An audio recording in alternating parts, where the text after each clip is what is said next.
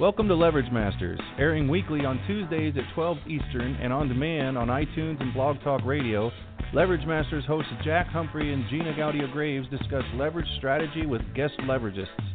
Be sure to subscribe to Leverage Masters in your favorite podcatcher for great tips and case studies on using leverage to achieve your biggest goals much faster.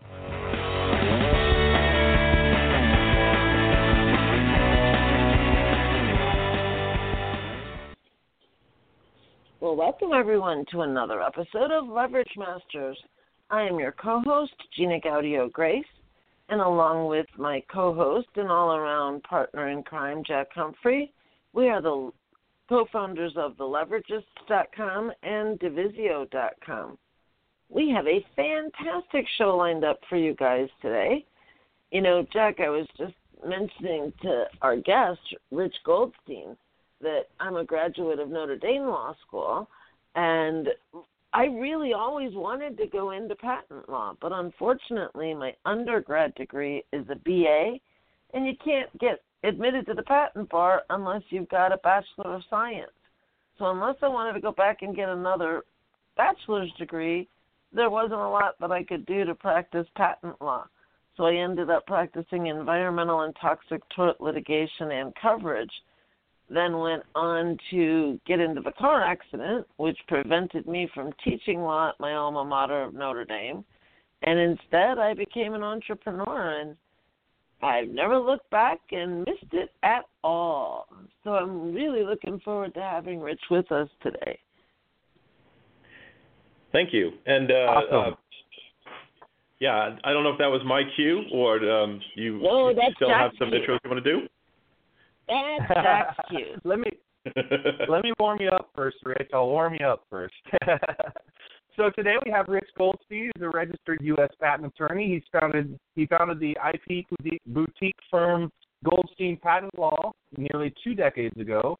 Rich's firm specializes in patent prosecution, representing small businesses, startups, and inventors in their quest to obtain patent protection.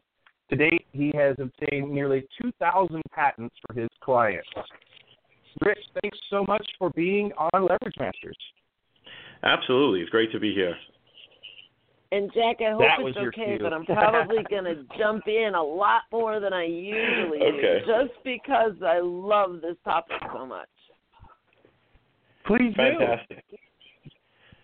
So actually, there's a lot more that I just wanted to get your. We ask everybody at the top of every show what's really burning in your belly and getting you out of bed these days. What's your big mission right now? Well, my big mission is what we're doing right now. For this year, my goal has been to get on more stages, more podcasts, more webinars, radio shows. It's really about getting the message out about IP because a lot of entrepreneurs don't understand how it works, and because of that they get stuck whenever anything IP comes up. And so I'm just really passionate about helping people understand it and just to see that it's not that complicated. What is it? Our audience is perfect for you, Rich, because they are entrepreneurs. We have everything from people who are coaches and mentors and infopreneurs that could really benefit from some knowledge about copyright and trademark law. And we also have people who are software developers, whether they're creating downloadable software or SaaS platforms or something like our platform, Divisio. And they should really be a little bit more knowledgeable about all different types of IP. So I hope we can cover all of the topics of IP, not just patents, if that's okay. Sure. I mean, I mostly specialize in patents and trademarks, but we can touch on whatever it is that you think will be interesting to your audience. So let's assume that our audience knows nothing at all about IP and start with bare basics. What is a patent? What is a copyright? What is a trademark? And what's the difference? Okay, great. Yeah, I mean, I think that's where a lot of the confusion happens is that people say something like, hey, that's a great idea for a book, you should patent it, or that's a great slogan for your business, you should copyright it. And those phrases, as you'll see in a moment, just reflects a mismatch between the type of protection and the type of subject matter of what you're protecting. So the important thing to know about patents, trademarks, and copyrights is that they each have a type of thing that they protect. So in the case of copyright, it's about artistic expression. So it's about the artistic expression that might be found in a book, a movie, a play, a song, things of that nature. When it comes to trademarks, it's about a slogan or a brand name or something that consumers use to identify a product in the marketplace. And when it comes to patents, it has to do with a physical product or a process, and usually there is something functionally different about that product or the process or an app or a piece of software that results in the patent. And there's also design patents that protect the appearance of an object, like the shape of a water bottle or the shape of an automobile dashboard. Like that could be a design patent. So the point is that the thing that separates these three main areas is the type of thing that it's covering. And when is it appropriate to start thinking about protecting the intellectual property that you're creating? Well, I think the appropriate time is when you see value in protecting it. So, speaking of leverage, there's a lot of leverage that could be gained in IP. And usually when you're seeking leverage, you're seeking to gain it over something where there's an upside, where there's something that's worthwhile, where you see the opportunity to do a little something that will have a big impact. So if you see the potential in your product, then that's the time that you should begin to think about protecting it.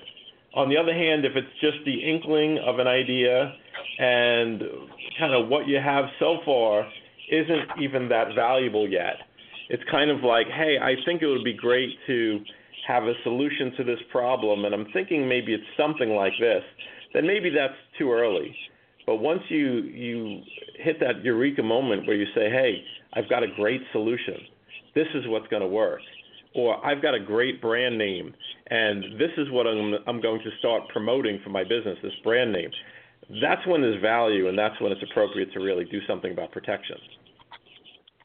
I'm working with a client right now that's developing a piece of software that really is going to be very novel, much of a game changer in several different industries. And I suggested to him that he should go out and get a provisional patent the minute he's ready to start selling his software. And he's like, why would I do that? So provisional patent, what is that, and how does that differ from an actual patent? Okay, cool. Well, let's talk about the why you would do that for a moment.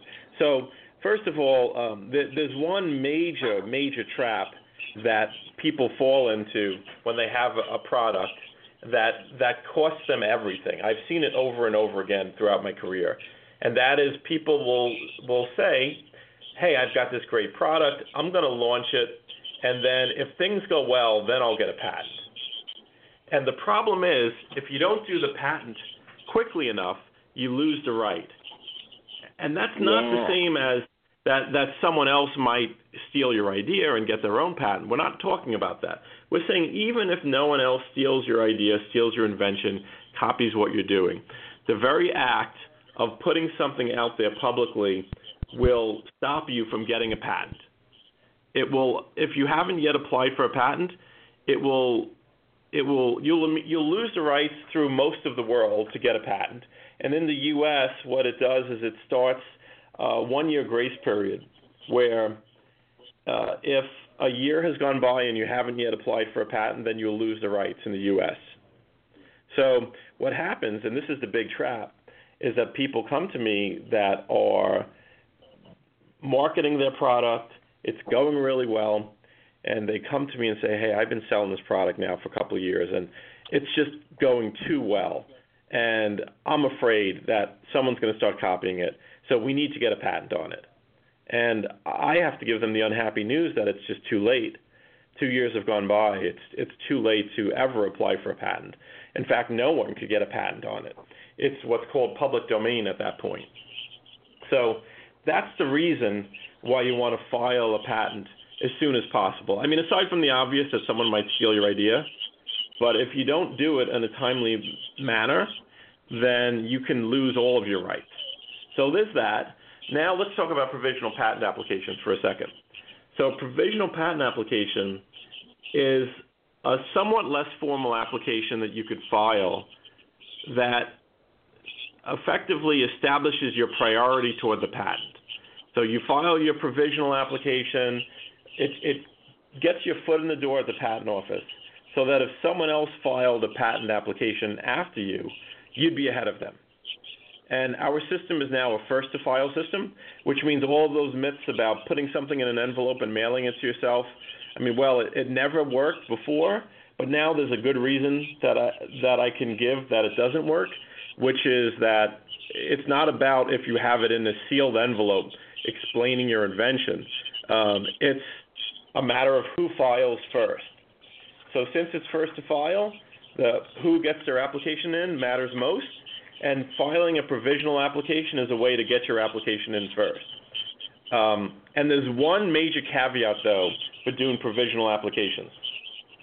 You see, when you file a provisional, it's not reviewed by the government. They don't go over it. All they do is they receive it, and they give you a filing receipt for when it was filed. But the priority that it's giving you is only as good as it is well written. And I'll say that again, the priority that you get from this provisional is only as good as the job that you did writing the provisional. So writing a patent application and explaining an idea to the standards of the patent office is not an easy feat. The problem is that people often take this provisional mechanism and what they do is they realize it's not going to be reviewed, and so they just put together a short description. They file it as a provisional, they get their filing receipt, and what they end up with is a false sense of security. Because as far as they know, their patent's filed, their patent pending. But if they ever need to rely on that description that they half-heartedly put together, it's not going to help them at all. So provisional is a great suggestion for someone like your friend who has something that they're about to put on the market. Is like, yes, let's get an application filed. But if it's not well written, it's not going to help them at all. That's the other thing that they should know. And why would you want to file a provisional instead of a full-blown patent application? Well, because there are certain portions of the provisional that are not required, then it's less work to prepare, so it tends to be less expensive. So if you do a provisional the right way and you have it prepared by a patent attorney, then often it will cost around half of what the utility application would cost, and that's because they're doing about half the work. So the advantage of doing the provisional is that it's a way to get your foot in the door with less expenditure, and also it gives you some space to, knowing that your priority is established, get out there, talk to people that could help you develop it further, and knowing that you could do so safely because you have your priority established at the patent office, but yet with the provisional you have a year to then finish it up and do the full utility patent application.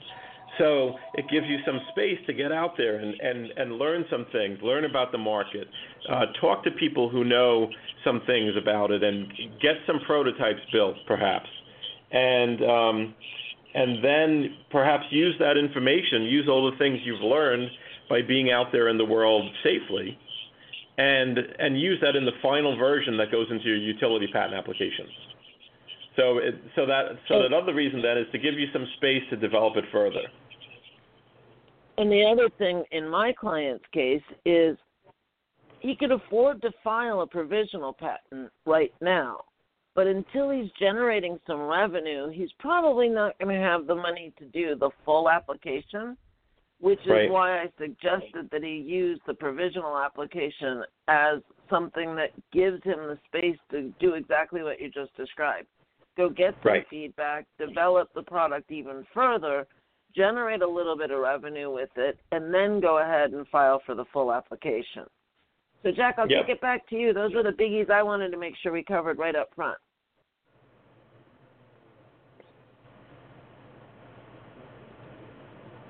Are you muted, Jack? Well, where did Jack go? Well, while waiting for Go Jack, find him. there's something I wanted to touch on about what you said in the opening about being wanting to be a patent lawyer and ending up being an entrepreneur. It's kind of the reverse for me, where I was studying electrical engineering in college. I was an entrepreneur. I had a business that I created in college, and I decided that I wanted to change my major to business because I knew that really what I loved was business, and I wanted to go into business. And someone suggested to me patent law, so I ended up going to law school for patent law, and now I work with entrepreneurs. I mean, I'm an entrepreneur myself in that I have my own business for the last 25 years, but it's kind of funny in that, like I said, I wanted to be an entrepreneur, but I ended up being a patent lawyer first. That's too funny. That really is awesome. And that is one of the things that drew me to a legal career is the whole idea of business and the law. I loved both of them equally. So it really did give me an opportunity to play around in both fields. Yeah, that's great. Can you hear me now? Now I can hear you. Good. Yeah, I got muted. The machine does not like me today. The machine is against my talking. That is funny. You guys kind of crossed each other over. I was actually dating someone through law school. I was one of those spousal support units for a law student who was going crazy with law review and everything else. And so living through that was eye-opening, and I was really struck by how little they prepare you for in terms of business. I mean, I guess you learn that. I guess they expect you to learn that when you work for a firm, and you just kind of pick things up as you go along. But at some point, if you're going to be partner or start your own firm, I noticed that law school absolutely prepares you not at all for business in any way whatsoever. At least they didn't used to. Yeah, absolutely right about that. As a matter of fact, that is one of my pet interest areas is law practice management. And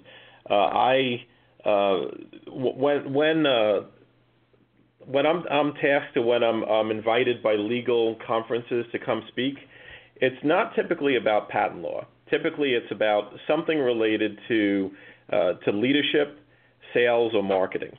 So within the lawyer world, I'm known for those topics and talking about how a law firm can market themselves, talking about leadership and teams and how to have people be satisfied in the workplace.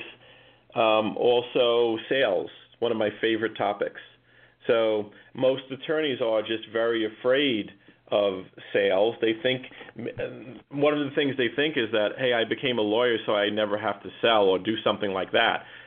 They think of it as blue collar.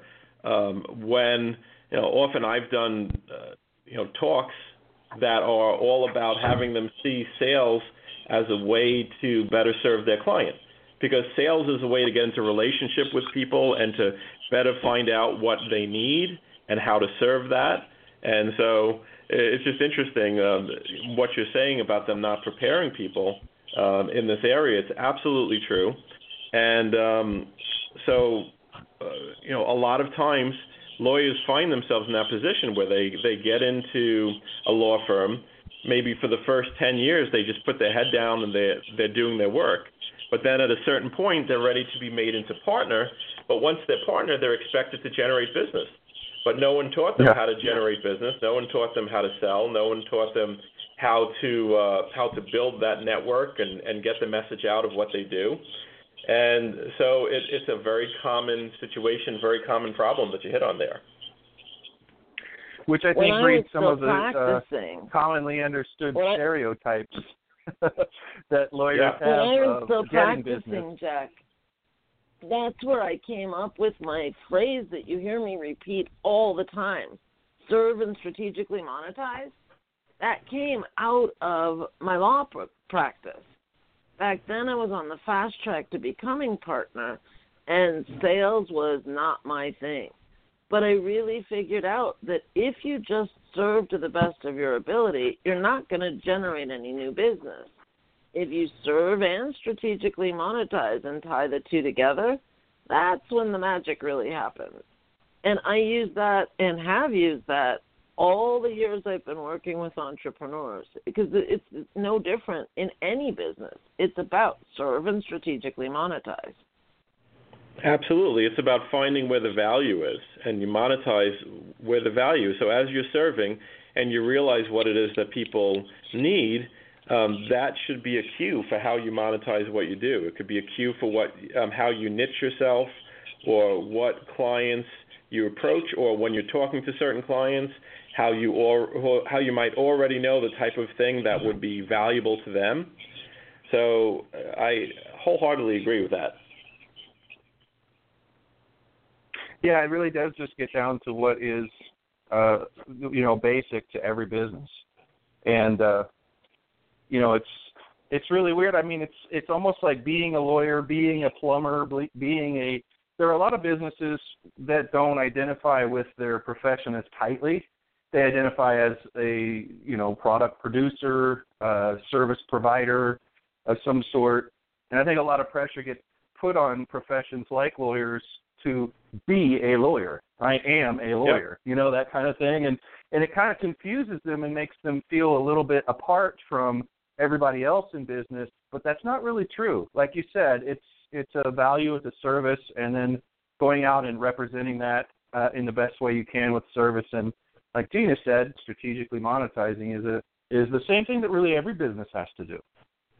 Yeah, absolutely, and there's a trap in that, and so the trap is in seeking to be as competent as you can in the profession that you are in, whatever that is, and it could be being a lawyer, it could be being a doctor, it could be just about anything, but that's a refuge, that's a place to hide for many people. Actually, if anyone is interested, there's an article that I wrote for the American Bar Association. You can Google it. It's called "Being a Great Lawyer Isn't Enough," and it just talks about that very syndrome that you're talking about, where people can just focus all their attention on the lawyering, on learning more, and realize that there are other important skills to being a great lawyer, which includes the skills in working with your client, in working with your team, and in getting your message out about what you do. In other words, leadership, sales, and marketing. So. Yeah. What do you do when you're talking to people about how they can be seen or put themselves in the best light out there? Do you ever talk to them about, the service component and having people talk more about, of course, you're a lawyer, and then when you're a lawyer, everybody assumes you have these core competencies. Really isn't important to list all of those out like they do in commercials. In the rest of the world, it's more important that people talk about you at all and in a good way. Like, this person is really doing this really great stuff. They're a lawyer, and then they just go into what they're doing, like how they're helping people and all of that. It seems like that's probably the best way for people who are scared to death of marketing to feel a lot less like their marketing. Do you talk about stuff like that? Yeah, well, I think you pointed to an important distinction there between competency and commitment. And I think to a large extent, whenever a consumer is judging anyone that they're going to work with, it usually comes down to some extent competency and to some extent commitment. So in other words, do they know what they're doing? Competency. And are they on my team? Commitment. And what I've noticed is that consumers tend to put most of their attention on one or the other. Some people are very competency oriented. Some people very much focus on do you know what you're doing? And they do that for themselves too. That's usually a good cue about what type of person they're looking for, is what type of person they are. Those competency-focused individuals will heavily also focus on learning and being the best and making sure that they know what they're talking about, right? But then a lot of other people are heavily focused on commitment. Are you on my team? Will you be there for me when it hits the fan? How do I know that I can count on you? Are you going to return my phone calls?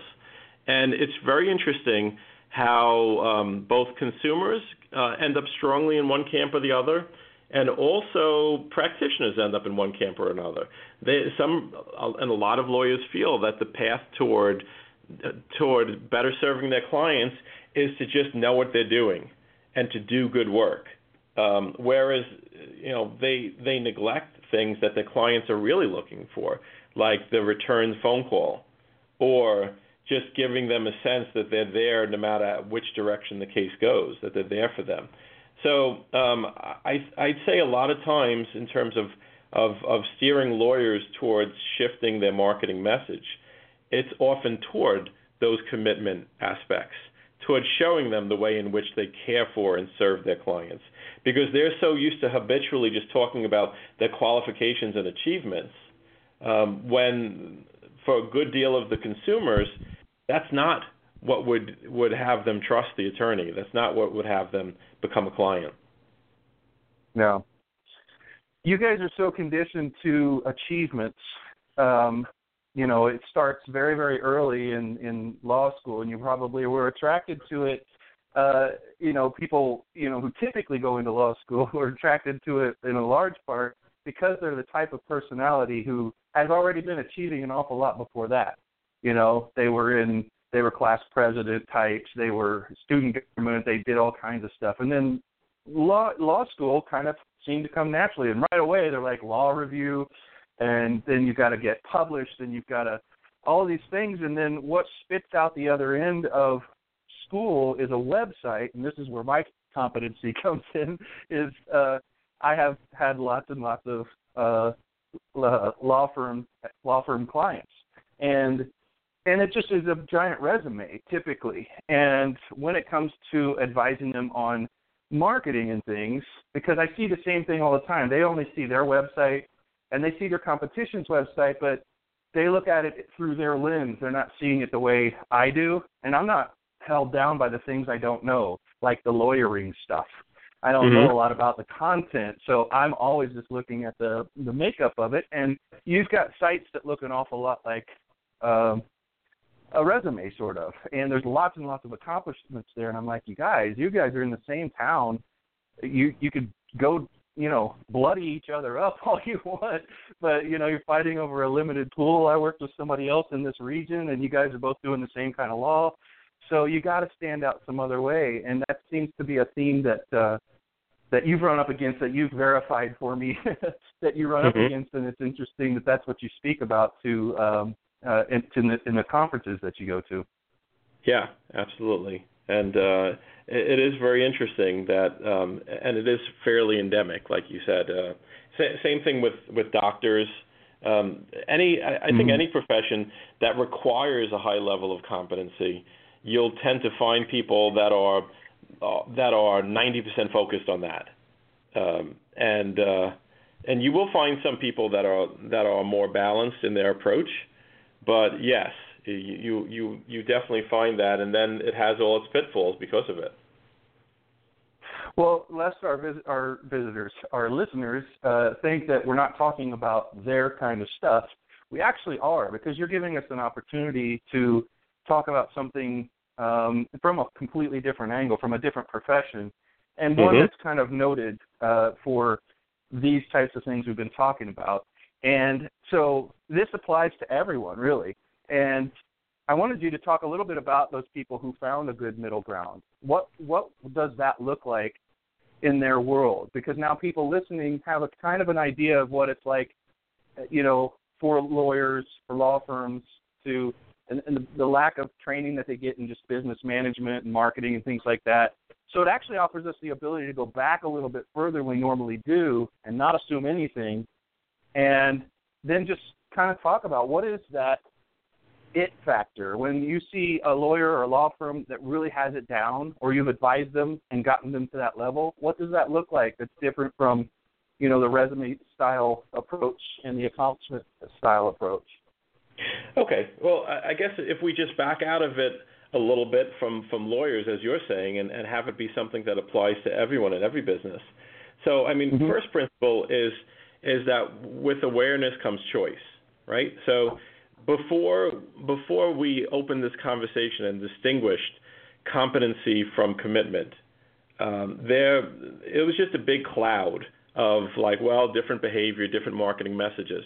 So now through this lens of that there are things and there are marketing messages and there are behavior that's solidly about competency or knowing how to do what you're doing, and then that there are things that are solidly about commitment, about relationship, about the way in which you serve people and honor your commitment to them. So once you begin to see the distinction there, now you have choice. Now you have a choice to focus your marketing message in one direction or another. Now you have choice in your sales conversations to go in one direction or another. And let me give you an example. Let's talk about sales for a moment. Do you talk about sales much on your program? Absolutely, all the time. Okay, great. So imagine you're having a sales conversation with someone. Imagine that, let's say that it's in a legal context. So I'm a lawyer, and I have a client who's asking me a question, and they're in the oil and gas business. And so they ask a simple question. They say, do you have other clients in the oil and gas business? So now there are two very different ways to answer this question. And I'll show you in a second how it has 100% to do, how you answer it has 100% to do with whether that person seems to be coming from a competency orientation or a commitment orientation. Okay, so first of all, if you answer the question, do you have any other clients that are oil companies? If you answer it as, well, yes, we have these 5 major companies. Well, you're speaking directly to the competency client, because the competency client wants to know that you have experience, you're in the business, you have other clients, and therefore you must know what you're doing. So if you're thinking like that, in that competency orientation, then you'll give that answer. And you know what? For a client who is also thinking toward competency, that's the right answer. But there's a different answer you can give, and that answer may be, to the question of, do you have other oil and gas company clients? You might say, no, you'll be our only one. Now, to the commitment-oriented client, that's the right answer, because they want to know that you care about them. They want to know that your allegiance is going to be toward them. They want to know that your attention isn't going to be divided between all your other oil and gas clients. So for someone who really is looking for that champion, that person who's going to be on their side, they don't want to know that you have 5 other clients in the same industry. They want to know that you're going to be their champion. So clearly, both of those answers would work for one and not well at all for the other. So you really got to know who you're talking to before you whip out one of those answers. Exactly. You got to know who you're talking to, and you listen for it. You listen for the questions. If most of their questions seem to be about qualifications, you're dealing with a competency person. If most of the questions have to do with commitment, like, for example, questions about, you travel a lot. When you're out of the office, who's around to handle things for you? Or are you easy to reach? Can I have your personal, if we're working together, can I have your personal email address or your cell phone number? See, like those types of questions are really pointing towards someone who's looking for that commitment, for someone who's going to be reachable on their team, have their attention on them. So if you begin to notice those types of trends, it will shape the types of answers that you give, because you'll better know what they're looking for. Yeah. Well, that's why so many marketers started taking to just hitting it right on the nose and doing all kinds of creative surveying and quizzes and things like that as part of their funnels to learn about people. One of the things that we had gotten really, really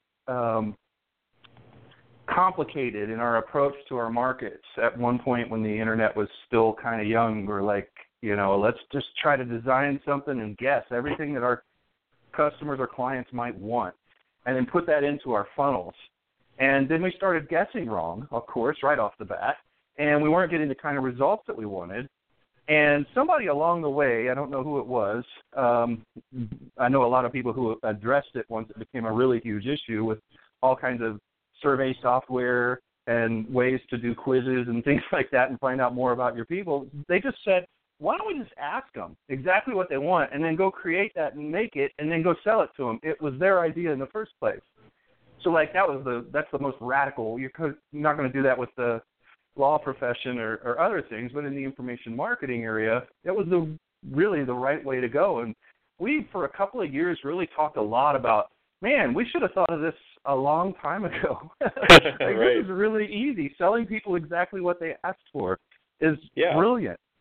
Well, yes, absolutely. And so when it comes to informational marketing, when it comes to transmitting a marketing message to many, it pays to survey and to ask those questions and to really gather those trends and what the client is looking for.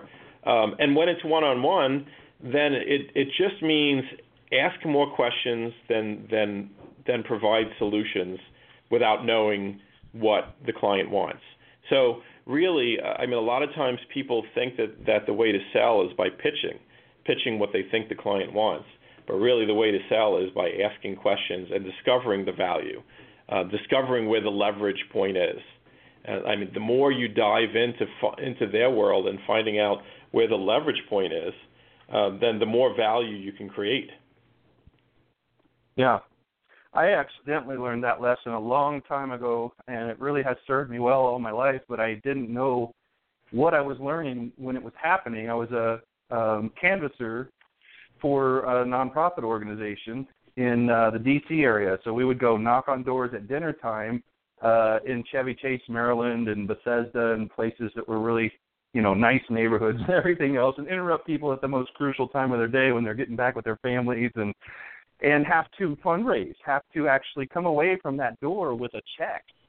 And the training that we got was, I don't know if it was just a bunch of savants getting together or somebody's dad was a salesman or something, or how this happened, but when we first went out, we talked a lot. And we said, here's what the organization's about, here's all this stuff and all this stuff. And then somebody came in and did a training and said, what you need to do is start with an assumptive clause. I'm sure you've heard such and such, right? And then the people will always be too embarrassed. And we were like, no way, this is not going to work. They said, watch, do it. Just do it at a door. They will be too embarrassed. Even if they don't know what you're talking about, they're not going to say they don't. They're going to nod and go, yeah, I've heard of that. And then you just keep right on going. Let them off the hook really quick so they don't get scared that you're going to make them answer anything. And then start asking questions. And I'm like, this is not going to work. And I'm sitting here as a guy who is bringing back like $30 a day in donations or something, telling the guy what I think is going to work when clearly my stuff wasn't working. But he pushed us. He kept pushing us, and we started coming back with really record numbers. A lot of us were doing it, and we couldn't believe it. It was scary as heck because it felt to me like we were giving the control over to, in this case, the customer. And that, we felt more in control when we were able to direct the discussion where we wanted it to go. But they don't always want it to go the way that you think. And right. Once we started loosening up on that, it was the exact kind of outcome that you're talking about. It was really big, $1,500 checks at a time for the cause and all this kind of stuff. And one time I sat in somebody's really, really nice mansion-style house and had snacks, and they fed me and everything, and they just wanted to talk. And we ended up like 90% of the time just talking about all kinds of different things somewhat loosely related to what the organization did and why I was there. And at the end of the night, they were like, so they get their checkbook out. I remember it just like it happened yesterday. So what's the name of the group again, and how, and then just write a $1,500 check. I was like, what? Yeah. That was more than I was making for like 2 or 3 months previous, and they were all $5 and $30 donations. So Yeah. I really learned that lesson early. I had no idea what I was learning and how important that would become over my career, but it really works. It's maybe a little scary, though, for people. Yeah, definitely, and I think there's another principle at play there that's working, and that is risk.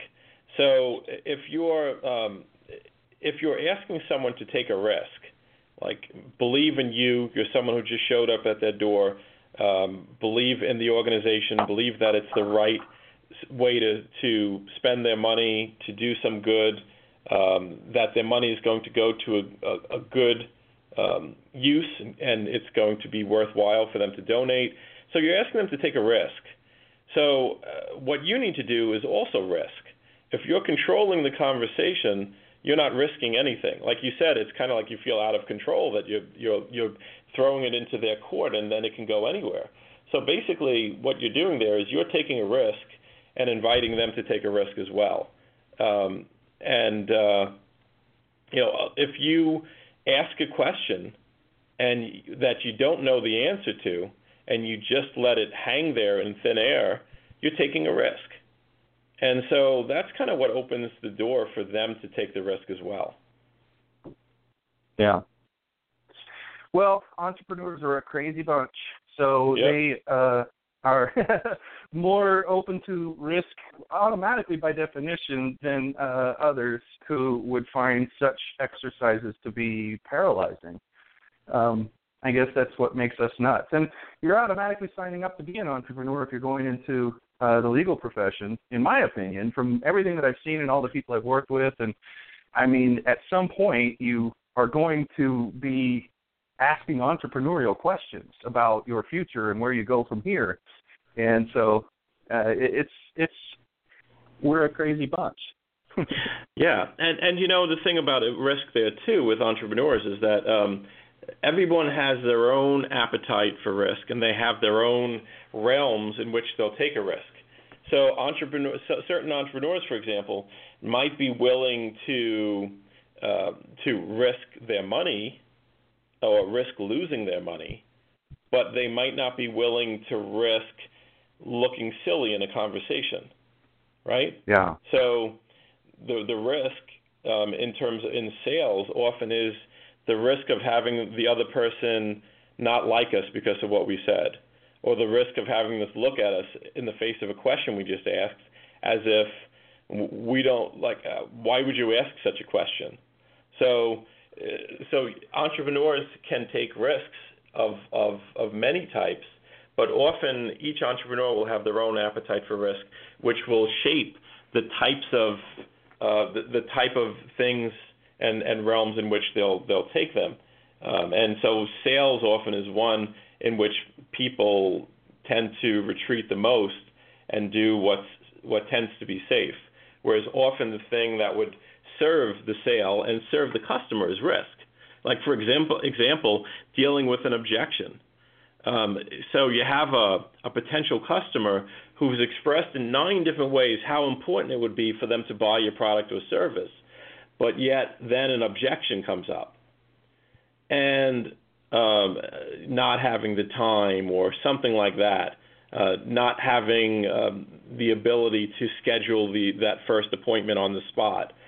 So if you're afraid to take the risk, you won't ask them a question about whether that really matters to them. So, like, you've heard 9 ways in which this is critically important for them, that it would really be valuable for them to move forward, but yet they've come up with this objection, and a lot of people are afraid to challenge people on what they say. And so they feel, if they're saying no, I need to respect that. But if they're saying yes in 9 ways and no in 1, maybe it would be more in service of the customer for you to just take a step back with them and take a look at that no and say, oh, wait a second. So you're saying that this is something that would be would be groundbreaking for your business, something that would be critical about help you get the thing that you've always wanted, but yet you're wondering whether you can schedule this appointment for tomorrow because you're too busy. So it's that type of risk which serves the client and serves your interest. And a lot of times, entrepreneurs are afraid of sales because they're afraid of doing just that. But when people play around with that type of risk, what they get to discover often is that's what builds a relationship, is when you're able to step into someone's world and ask a question that might not be comfortable, but yet might serve that person. That's when you really build a relationship. And when you say play around with a certain kind of risk, I've watched people, decide to step out there in some way that's uncomfortable to them, to take a risk. And they do it, and then they go really quickly, one time, I did it, it didn't work. And when you say play around with it, I want to expound on that. That means, like, okay, do it and fall on your face. And then do it again, optimize it, see if you can play around with it, because a lot of people do that. They'll say, well, I did that, and it didn't work. Then I have to ask them, how many times did you do it? In what way did you do it? And it's usually not enough. It's usually like they tried something once, and it really embarrassed them, or they really felt insecure or too exposed. And I'm like, man, your success is right around that next, risk, right around that corner that you never took that turn because you said, that's it, no more. But I did take the risk, and you're trying to take credit for it now. You're a risk-taking person. I'm like, not quite yet, right? Yep. Well, yes, and it's a matter of how much they really stepped over that line. So, like, they have this. Imagine they have this line drawn in the sand, and basically there's certain behavior that they just won't do. Right? There are certain things they won't do. They won't put themselves out there in a certain way. They won't step up on a stage, whatever it is, because it just feels like death on the other side. It feels like that's just a terrible idea. It's not just like, hey, that might sting a little bit. It's like that would kill. That would be awful. And so They have that line that they dare never cross. And the truth is, everything they want in their life is on the other side of that line. So in terms of experimenting with it or playing around with it, is you have to really be open to doing it, and also open to the real consequences of doing it. In other words, most of the time that people do it, and if they fail, they discover that it actually wasn't as bad to fail as they imagined. So the other person looked at them like they didn't know how to answer your question. But it wasn't like death, like you expected it to be. So also having the experience of dipping your toe on the other side of the line and realizing it's not as bad as you thought is the type of experience that you can build on and can encourage you to do that more. Because otherwise what we're doing, and the behavior you described before, is just collecting evidence for the things that we already know. It's like we expect it to be bad, and so we just give a half-hearted attempt and like, see, it was bad. I knew it. And that's why, as you say, they won't try it again. So you have to just really do it from a place of openness and with your eyes open to what's really going on, as opposed to all the imagined consequences from that behavior.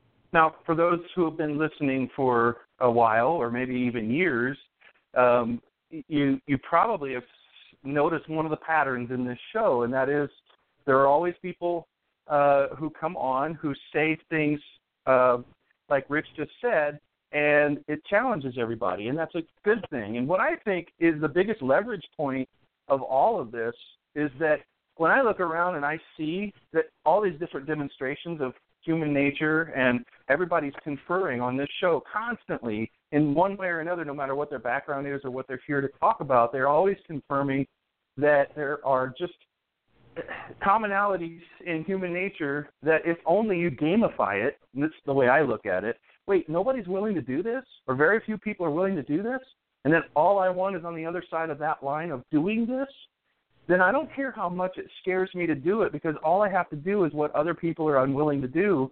And then you look at why are they unwilling to do it. if you listen to different shows about success and sales and all that kind of stuff, you start to learn that what you just said earlier, you find that a lot of the things that you're scared to death of, once you get to the other side of them, weren't that big of a deal to begin with.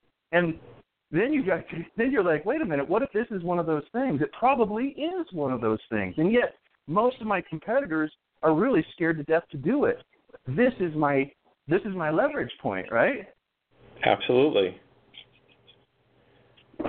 Yeah, I always think that stuff's fun because you really don't have to get all of your energy for that big next step you want. If you wanted to get on, and be judged wholesale by having a YouTube channel and telling people, about what you do in an interesting way, or being a personality all of a sudden, and you've never thought of doing that, but you see nobody else is, or you see other people are doing it, but you could do it differently, your personality is different, and you take that risk to do it, that's a leverage point. For me, I've always done business where I watch everybody, what they're doing in whatever industry I'm in, and I run the other direction. I look at whatever they're not paying attention to, and I'm like, that's where I want to go, because I don't even have any competition over there.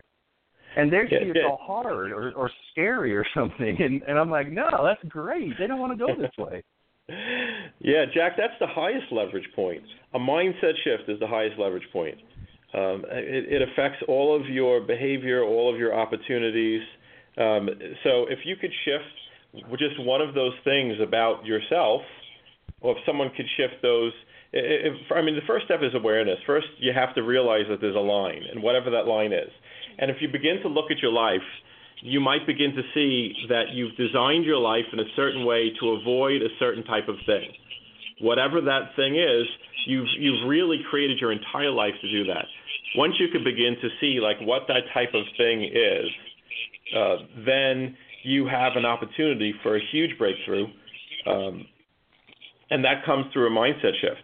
So once if you can shift your mindset and make it safe to do those things that you dare not do, there's a whole nother world on the other side of that line. Yeah.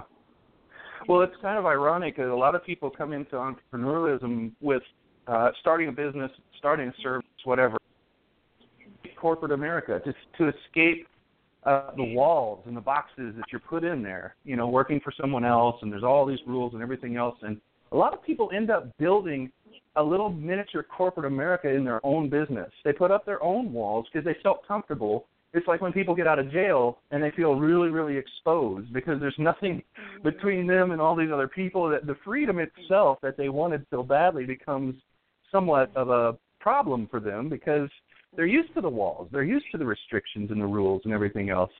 And opening people up to that is awesome. I'm sure that you do that without really putting it on the nose like that. With a lot of people, it's like, wait a minute, you are your own lawyer now. You are in your own practice. You can do this any way that you want, that you see fit, that works for you and works for your clients and, isn't like everybody else. Yeah, it's empowerment. It's empowering people.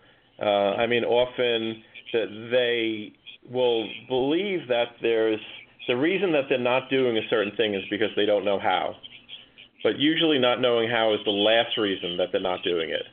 It's usually some type of safety or perceived unsafety. That's the reason they're not doing the things that would serve them the most. Yeah. So I want to switch a little bit to what people can do to find out more about what it's like to work with you. We kind of went on a big tangent here off from patents, huh? Yeah, but I like that because that's what we do is we kind of dig in a direction that people aren't thinking we're probably going to go. But, Gina started us off absolutely right, which is talking about, what people need to know because everybody who listens to this show has some interest in what you do. They just don't know it. Or they need help with it, or they're calling a trademark a patent and vice versa or whatever, or that they just don't understand IP. And a lot of the people on here have intellectual property that could be protected, and so they're going to need to know, and this is not something that typically comes up on shows like this. We always talk about what you and I just talked about, and not enough about what it is that you do and how you can help people. So let's talk a little bit about that. How do people find out more about the world that you live in and how it can help them as entrepreneurs no matter what industry they're in. Okay, cool. Well, I mean, first of all, I mean, people often look at the patent process as being expensive, as being costly. And in my view, the biggest cost of the patent process is people's misinformation about patents. That's what has people spend money at the wrong times and for the wrong reasons. If you're curious about patents and how it works and you want to make sure that you spend money in the right way, I have a series of 6 videos on my website that explain how the process works. So if you go to goldsteinpatentlaw.com, there are videos there. Actually, goldsteinpatentlaw.com/videos will get you directly there. There's 6 videos that in a half hour really explain it all. And so that's what I recommend for someone who wants to learn about the process. I also, because I've been out there educating entrepreneurs about patents, the American Bar Association asked me to write a book explaining in plain English how it all works. And so I wrote the ABA Consumer Guide to Obtaining a Patent. And you can find that on Amazon. It's less than $20, and basically it's about a 4-hour read. And if you read this book, it'll help you to not make the biggest mistakes that most people make when they're going for a patent or they're pursuing a product. I mean, it'll help you understand when to do a patent, like when is the right time to do it, and when is the wrong time to even try. So that's those are the 2 main ways to learn about the process. And if you want to explore whether it's a match to work with me and work with my firm on a patent project, then you can contact my office through the website again, goldsteinpatentlaw.com. And you can set up to talk to someone on my team, and basically they'll explore with you whether it's a match for us to work together. Actually, you guys, I just found an Easter egg. Regard everything that Rich just said. That was all good. That was fine. But I found an Easter egg. It's called patent-book.com, and you can actually get a chapter of the book. Is this accurate, Rich? Should I be sharing this? Is this like insider? Absolutely. If you want to check out the book and get the first chapter, which really takes head on the question of why you would get a patent. So what would be a good reason and what would be a bad reason for applying for a patent? So to begin to sort out whether it's something you even need to care about, you can get that in that free download from patent-book.com. And you'll see a testimonial at the top of a friend of ours, Frank Kern. So our worlds are colliding in a big way here, Rich. This is awesome. I did not expect to see Frank's name at the top of the page. That's awesome. Yep. Frank said, finally a book that walks you through the patent process in plain English. So I mean, you talk about our worlds colliding. Actually, I'm in your world quite a bit. I hang out with marketers, and I'm involved in different groups, and I'm in mastermind groups, and I go to marketing conferences. Like those are marketing and patents are my 2 main worlds. Awesome. Well, that's bona fide, people. He said all the right things. He's got the right pedigree, so this guy knows what he's talking about. Thanks, Jack. All right. Well, Rich, thanks so much for taking the time to be with us today on Leverage Masters. I want to talk to you some more. Maybe some more. We can totally geek out on the markety stuff the next time. And then I'd love that. I will leave the legalese and everything to Gina. She knows how to carry a conversation on that stuff really well. Cool. Well, I will this is great. Thanks so much for having me. I will definitely be sending my clients over to check out the videos in the book and reach out to the firm because they really do need some help with this provisional patent in the next couple of months. I mean, like, it couldn't have been more perfectly timed for you to be on the show. Great. That's awesome. Well, thank you so much for being here, and we will be back same time, same place next week for another episode of Leverage Masters. Have a great week, everybody.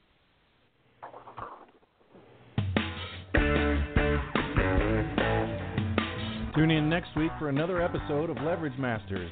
And don't forget to follow us on Facebook on our Leverage Black Book page to keep up with the latest. We'll see you next time on Leverage Masters. Bye.